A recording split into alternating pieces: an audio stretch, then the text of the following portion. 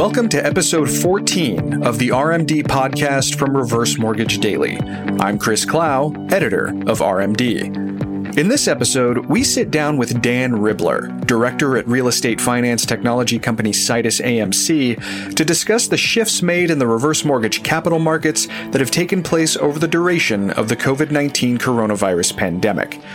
As covered on RMD, the capital markets reacted very harshly to the pandemic in the early days after the White House handed down its emergency declaration in March, severely limiting liquidity and even causing 2 top 10 reverse mortgage lenders to suspend their proprietary product offerings. Events have constantly been in motion since that time, however, so listen in as Dan and I discuss these issues and more. Hope you enjoy it. Dan, thank you so much for joining me on the RMD podcast. I really appreciate it. Hey, thanks for having me, Chris. Absolutely, my pleasure. So before we actually get into the heart of the conversation about the capital markets, I know that some people have seen that your company, Baseline Reverse, has now been fully incorporated into SitusAMC after the initial acquisition late last year. For our listeners who might not be aware, what is it that your company does, and what more can you tell us about the transition into SitusAMC? Yeah, sure. So Baseline joined SitusAMC October of 19. Actually, hard to believe it's been 8 months already. Sure. The transition's been really kind of as good as we could have hoped for, maybe a little better. Really just, massive fan of the parent company here. So we have kind of the flexibility and the leeway to continue to be really nimble for our clients, but we just have so much more bandwidth. It's unbelievable. Like the amount of talent at SitusAMC, the amount of people supporting us. It's really it's helped us innovate even faster than what we were doing before. So we're getting products launched faster. We're adding new engagements faster. Frankly, it's pretty nice that I don't have to wear the legal hat and the sales hat and the valuation hat, right? Like kind of splitting some of that work up. It's great. It's really great so far. Baseline in total, we continue to do the same things, right? So we value most of the MSRs on a monthly basis, quarterly basis, or daily basis in some cases. We've got software that helps with everything from originating loans to bidding on closed loan tapes. We've got clients who use us to create closed loan tapes to put out for bid, as well as other just kind of capital markets support in general. The way we look at it is like we can provide capital market support for pretty much folks as needed, right? It's all a la carte, and whatever piece of the capital markets infrastructure they'd like help with, we can automate, and generally, in pretty much all cases, we can find inefficiencies or just find ways to kind of create extra P&L without taking any extra risk, which is always fun. Mm-hmm. Sure. And have you noticed just an effect in general on business after the sort of folding into SitusAMC, other than obviously having more resources? Sure. So it's great having these deep relationships, right? So SitusAMC owns a number of brands underneath of it. So one of them is a company formerly known as Mountain View. They value forward mortgage MSRs for, again, similarly, most of the forward mortgage industry. So we've had some really interesting conversations that's turned into some new engagements for us as a result of being under the bigger umbrella. So that's good. And then on the SitusAMC side overall, I think we've added a little bit of value to them in that we're able to help clients that they had previously and kind of deepen those relationships. Mm-hmm. Excellent. Great. Well, let's jump into our discussion about the capital markets now. So you and I had connected previously right as the scope of the coronavirus emergency was starting to come into greater focus. And in those early days, it seemed like a lot of lenders and reverse adjacent companies even were panicking. And it caused an initial reduction in liquidity, with some expressing the opinion that the secondary market just froze up entirely. What do you think it was that caused that initial panic right out of the gate? And do you think investors and lenders reacted appropriately given the information that they had? Yeah, so I think to me it's pretty important to distinguish between lack of liquidity, right? And I don't know if I would describe the market as it froze up. I think I would describe the market as it got a lot worse in terms of pricing, right? Whether dollar prices or spreads. We tend to think about the market in terms of spread, which high level is how much extra yield does an investor need beyond whatever the reference curve is, right? 12-month LIBOR plus some extra yield. So I don't think I saw a scenario where, like, the scary times are when you put out a bond for bid and every broker dealer says, hey, no bid. I can't take this on right now. Mm-hmm. And I don't think we saw that happen at all, like in a single instance. I think what we did see a few times is bonds would get put out for bid and dealers would come back with levels that looked really, really ugly compared to the day prior. And in several instances, we saw issuers say, you know what, I'm not going to trade this today. I'm going to wait. I'm going to put it out for bid again tomorrow, something to that effect. But they never went away, at least that we saw. And so that, to me, is monumentally positive and a testament to kind of the liquidity in the space. They got really wide, though, right? And so when you think about what causes reverse mortgages to get to price worse, I don't know. I think when we spoke, as you referenced right before, like right as the crisis was starting, kind of off the record when we chatted, my view is like, look, the product itself is fine. So if you have unemployment, okay, fine. The seniors who are borrowing in these reverse mortgage scenarios often don't have a job, right? So 25% unemployment, okay, it's a bummer, but to the consumer, not a huge deal. They're also not making a payment, right? So there's not a mortgage payment to default on. Obviously, they have to keep their taxes and insurance current, and certainly I'm not pretending that a downswing for the economy has no impact whatsoever on delinquency rates, but it's different than like a true credit risk type product, right? Where in this case, the borrower generally, my view is like, hey, look, they're going to be overall, the bonds are going to perform about the same. Things got really wider, prices got a lot worse because prices everywhere got worse. So if you're a money manager, if you're a hedge fund and you can buy, again, rewinding into the kind of the depths of the COVID issues, if you could buy, I don't know, ABS or any other asset class and make 1% more to make up a number in yield than on HECMs, you would do that, right? So it's all relative value for those who understand the space. They've got dollars to invest and they were still interested in investing in reverse. They just needed to bid them at a yield consistent with what they could get in other asset classes. Mm-hmm. Yeah. And I remember when you and I first connected about what was happening, because I think it was like right at the end of March that you and I spoke. The thing that struck me just in my conversation with you is that it seemed like you were generally more optimistic than virtually everybody else that I was talking to about what was happening in the capital markets. I mean, you saw that there was still HMBS trading taking place, even though pricing was fluctuated, as you just said, and quite a lot, according to even rate sheets and some other metrics at the time that some originators shared with me. Was there just a disconnect that may have painted perceptions to be more dire than they actually were? What's your general take on that? Well, I think it depends who you talk to and how well prepared they were, among other things. Like certainly it could have gone a lot worse, right? We could have found ourselves in a scenario where 20% of the country goes into forbearance, could have found ourselves not seeing trillions of dollars poured into the economy in a couple of months, right? We absolutely could be in a much worse place today than where we are. So I don't want to say like the fears were unfounded, but as we were looking at the world, when you think about, if I just way oversimplify, right? A mortgage company's job is buy loans for one price or originate loans for a price and then sell them for more than you originated them for. And that's it, right? To massively oversimplify it. Mm-hmm. So we've got, just by the way, I'm going to shamelessly plug a platform that we have here. So we've got a platform where we help folks create their rate sheets. We do it for issuers, we do it for closed loan sellers, we do it for several in the space. And for those folks, it's like, look, we give you daily color on where the market is, right? Whether it's the bond market or whether it's the closed loan space. So we pretty well know where we're going to sell a loan. And I'll just make up numbers. Let's say your job as a lender is to make 2% on every loan. Okay, great. If you can sell a loan for 110, you price it at 108. Right? If you can sell a loan for 103, you price it at 101. Generally, it's the consumer who suffers when pricing gets worse because that means you've got fewer credits available for the consumer and they have to pay more closing costs. So it's certainly, there is a loser. But if you're managing your pipeline correctly and if you're managing your pricing correctly, outside of some noise, it can somewhat be business as usual.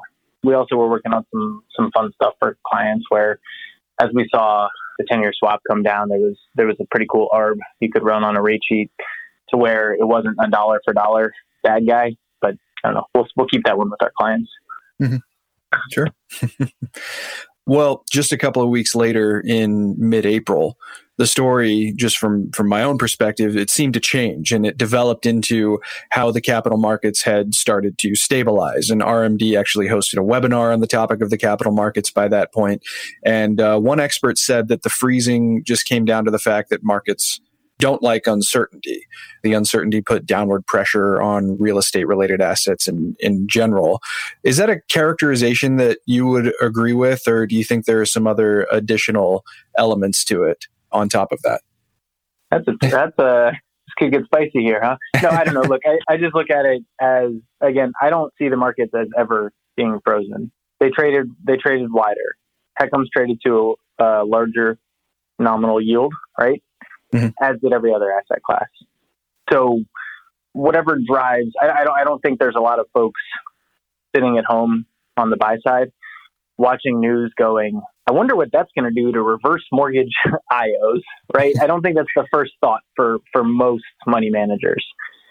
I think it's more a product of, all right, reverse mortgages are going to perform how they're going to perform, right? And if you look at the data, another plug opportunity here. We've got a platform that we call Baseline Vectors that several broker dealers and hedge funds subscribe to that looks at the performance of every HECM ever securitized every single month at loan level.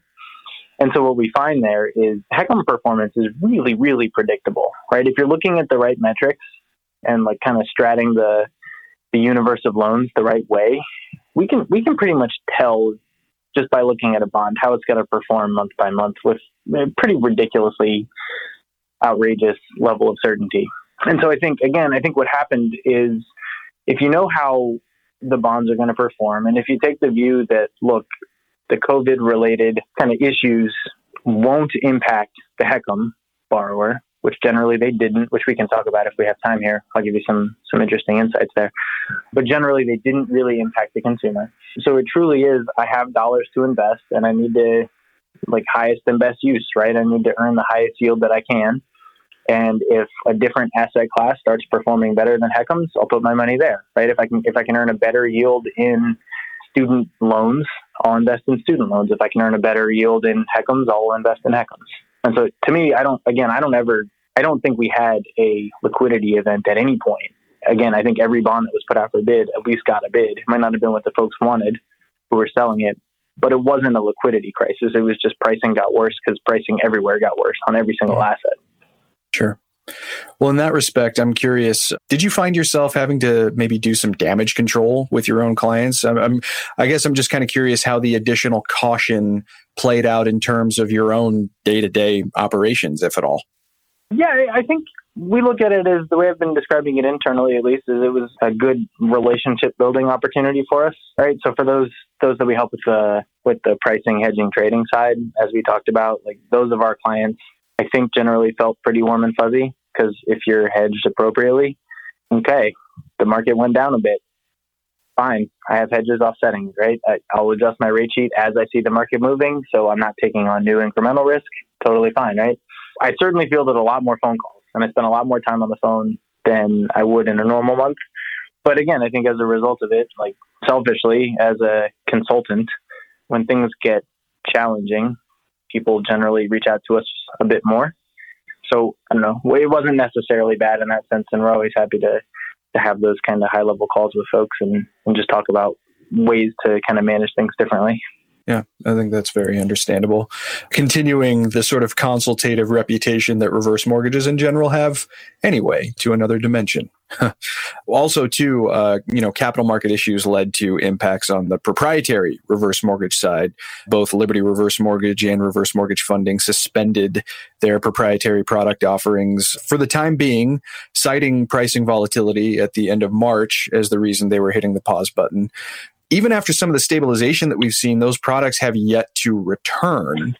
And other lenders have put some additional safeguards in place to keep their proprietary products on the market, like Longbridge lowering its lending limits and LTVs, for instance. What's your take on the reactions of proprietary product providers? And do you think that conditions might allow for some of these changes to be walked back maybe by the end of the year? The timing part is hard. I don't know. I don't have good insight into the timing part. But in general, yeah, I mean, I think let's start just with non-agency in general, not even just reverse specific, right? So even in the forward space, generally non-agency products were halted or at least very heavily curtailed, right? So you're not seeing a ton of bank statement programs, and you're not seeing a ton of non-agency jumbos. There's still some, but certainly not at the level that they were before COVID. Color that we hear on that front, whether it's forward or reverse, it's driven by investor appetite, right? So at high level, you originate loans, you put them in a structure, you sell that structure over and over and over again. In general, for a while there, the investor base on that stuff, very much, nobody's rushing to write big checks when you've got coronavirus or any really massive unknown scenario, especially with all the ways that this could have gone down surrounding housing in particular. Mm-hmm. So I think generally what would have to happen for those products to get turned back on in broad strokes is, first, any production that was on balance sheets needs to get securitized and needs to get sold. On a positive note, we've seen some private label deals trade here in the last, call it, month or so, and they traded well. Not necessarily specifically non-agency jumbo reverse, but private label reverse-backed deals have traded, and it looks like the investor base is back. So timing-wise, I think what you have to see first is you have to see a little bit of balance sheet getting cleared out. It should probably trade at a decent level, and then folks will recalibrate and originate more. And I think as like, if using the HECM space as a proxy, we're back to almost exactly where we were before, price-wise, bond execution-wise. So I don't know. I think you look at if you manage money right now, what the heck do you invest in? There's not a lot of yield out there, so I think people are looking around for opportunities. It is interesting on reverse in particular. It's going to be very sensitive to home price appreciation estimates. Mm-hmm. So I think, I don't know, just really depends on what investor appetite looks like for taking bets on HPI. Sure. What do you see in terms of both the short-term and long-term impact of the economic situation as it stands right now for the capital markets? Is back-end liquidity on the buyout element of capital transactions more prone to a longer recovery process, or do you see things differently? When you say buyout activity, are you talking like when you buy a HECM out of an HMBS security at the end of its life, or yes, what do you look for there? Oh yeah. Yeah, no, that side's actually back, plugging along really well. I've had a couple of inquiries from the buy side looking for introductions to folks to kind of finance buyouts. I mean, you think about that, right? If it's an active buyout, effectively you have a receivable from FHA, not a ton of risk there. And generally speaking, you're going to end up owning that for a very short amount of time. Inactive side, similar, you face largely FHA. You've also got a property that you can completely get your head around on what you're likely to be able to liquidate the property for. You know generally what you're going to be able to file a claim for. So it's not that hard to get your head around as an investor. You're also talking about pretty short duration on that stuff, generally speaking. We did see a structure trade there, and it traded really well. Oh, great. I think people would be encouraged to know that. Well, I did want to ask you, and you alluded to the LIBOR swap rate a little bit earlier, but obviously last month, 10-year LIBOR swap was published for the first time since the end of February, and it sparked a fair amount of renewed optimism from lenders and originators alike since they were able to communicate some new potential benefits to borrowers. What kind of effect does the republication of the 10-year LIBOR swap, especially at such a low level, have on the capital markets? Yeah, so the 10-year swap plus the ARM margin is what determines your expected rate at origination, as I'm sure our listeners know. The lower that 10-year swap rate, the higher margin can be delivered while still hitting the same expected rate. So every expected rate 3% and under gets max proceeds to the consumer.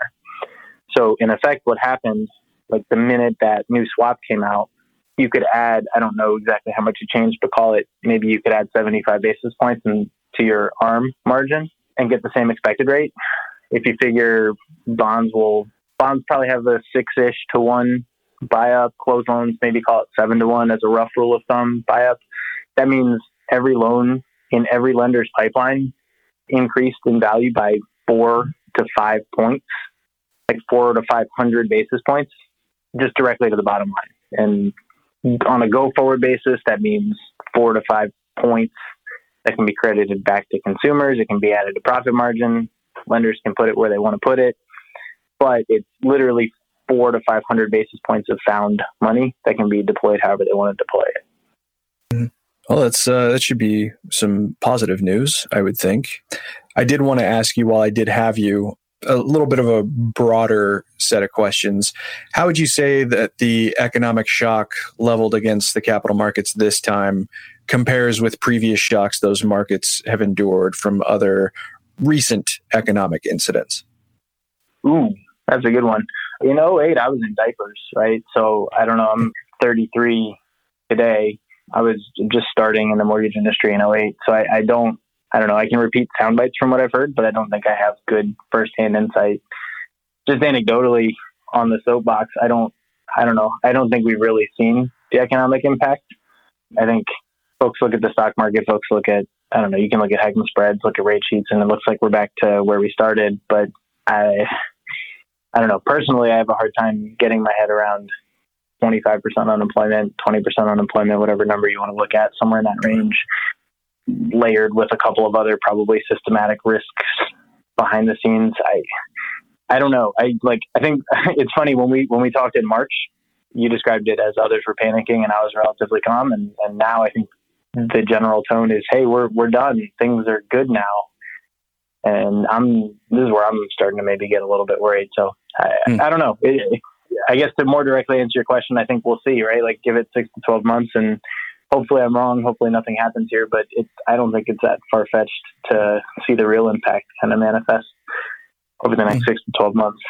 Sure. Well, why don't I flip it around then? Instead of looking backward, looking forward, is this an economic shock that you feel will, I guess, help you to wrap your head around future instances of economic disruption based on the magnitude of what's being experienced right now? Shoot, man, that's a good question. I wish I knew, right? I don't know what happens when, tens of millions of folks get laid off all at once. Sure. And I don't know, I think about how this thing gets turned back on, right? How folks start hiring again. How do you, as a big company, how do you hire somebody right out of school and tell them, hey, work from home and you'll figure it out, right? I can't imagine. It would have been really difficult for me just thinking about the very limited scope of experience I have, right? I think it would have really sucked to graduate from college today. Yeah. Because how the heck do you get started, right? So how do you learn? How do you train? I think really hard to say what it's going to look like, but I don't know. I got my popcorn ready. Yeah, I think that's very understandable. Well, last thing that I wanted to ask you is more of like a commentary question, I suppose. Specifically when it comes to the reverse mortgage industry, do you think that there's anything that it is not doing right now that it might be able to do to stabilize the markets even further? Or is there anything it can do now to potentially mitigate capital market impacts for future economic shocks? I think as an industry, I think in general, we've done a pretty good job. Like I described earlier, I think it's not that hard to forecast performance here. Mm-hmm. I think with FHA insurance on the loan, Ginnie Mae wrap on the bond, I don't know if you're a buy side guy who understands how the asset should perform. I think you're pretty warm and fuzzy here. And in fact, I think if we do end up in a scenario where the economy gets a little softer here, I think the asset class probably does pretty well, right? So you're going to have premium coupon in an environment of roughly zero yield on an asset that doesn't have massive refi incentive, at least not rate refi incentive. I think you probably also have a bit of a pickup here in origination volume as maybe folks are retiring a little bit sooner than they thought they'd retire or otherwise feel like it would benefit them to not have a mortgage payment anymore. Mm. I mean, who knows, right? But I don't really see a scenario where you see like massive spikes in prepay speeds as a result of higher unemployment or less spending at Walmart. I don't think that really drives Heckman performance much. Sure. Great. Well, Dan, thank you so much again for taking the time to join me on this episode of the RMD Podcast. I really appreciate it. Yeah, thanks for having me. Absolutely. Thanks for listening to episode 14 of the RMD Podcast. Again, a very special thanks to Dan Ribler for being so generous with his time in talking about the reverse mortgage capital markets during the pandemic. For more news and insights on the reverse mortgage industry, be sure to subscribe to our daily newsletter at reversemortgagedaily.com. If you haven't already, subscribe to the RMD Podcast on iTunes, Google Podcasts, or wherever you listen to your favorite podcast content. I'm Chris Clow, and this has been a production of Aging Media Network in Chicago, Illinois. See you next time.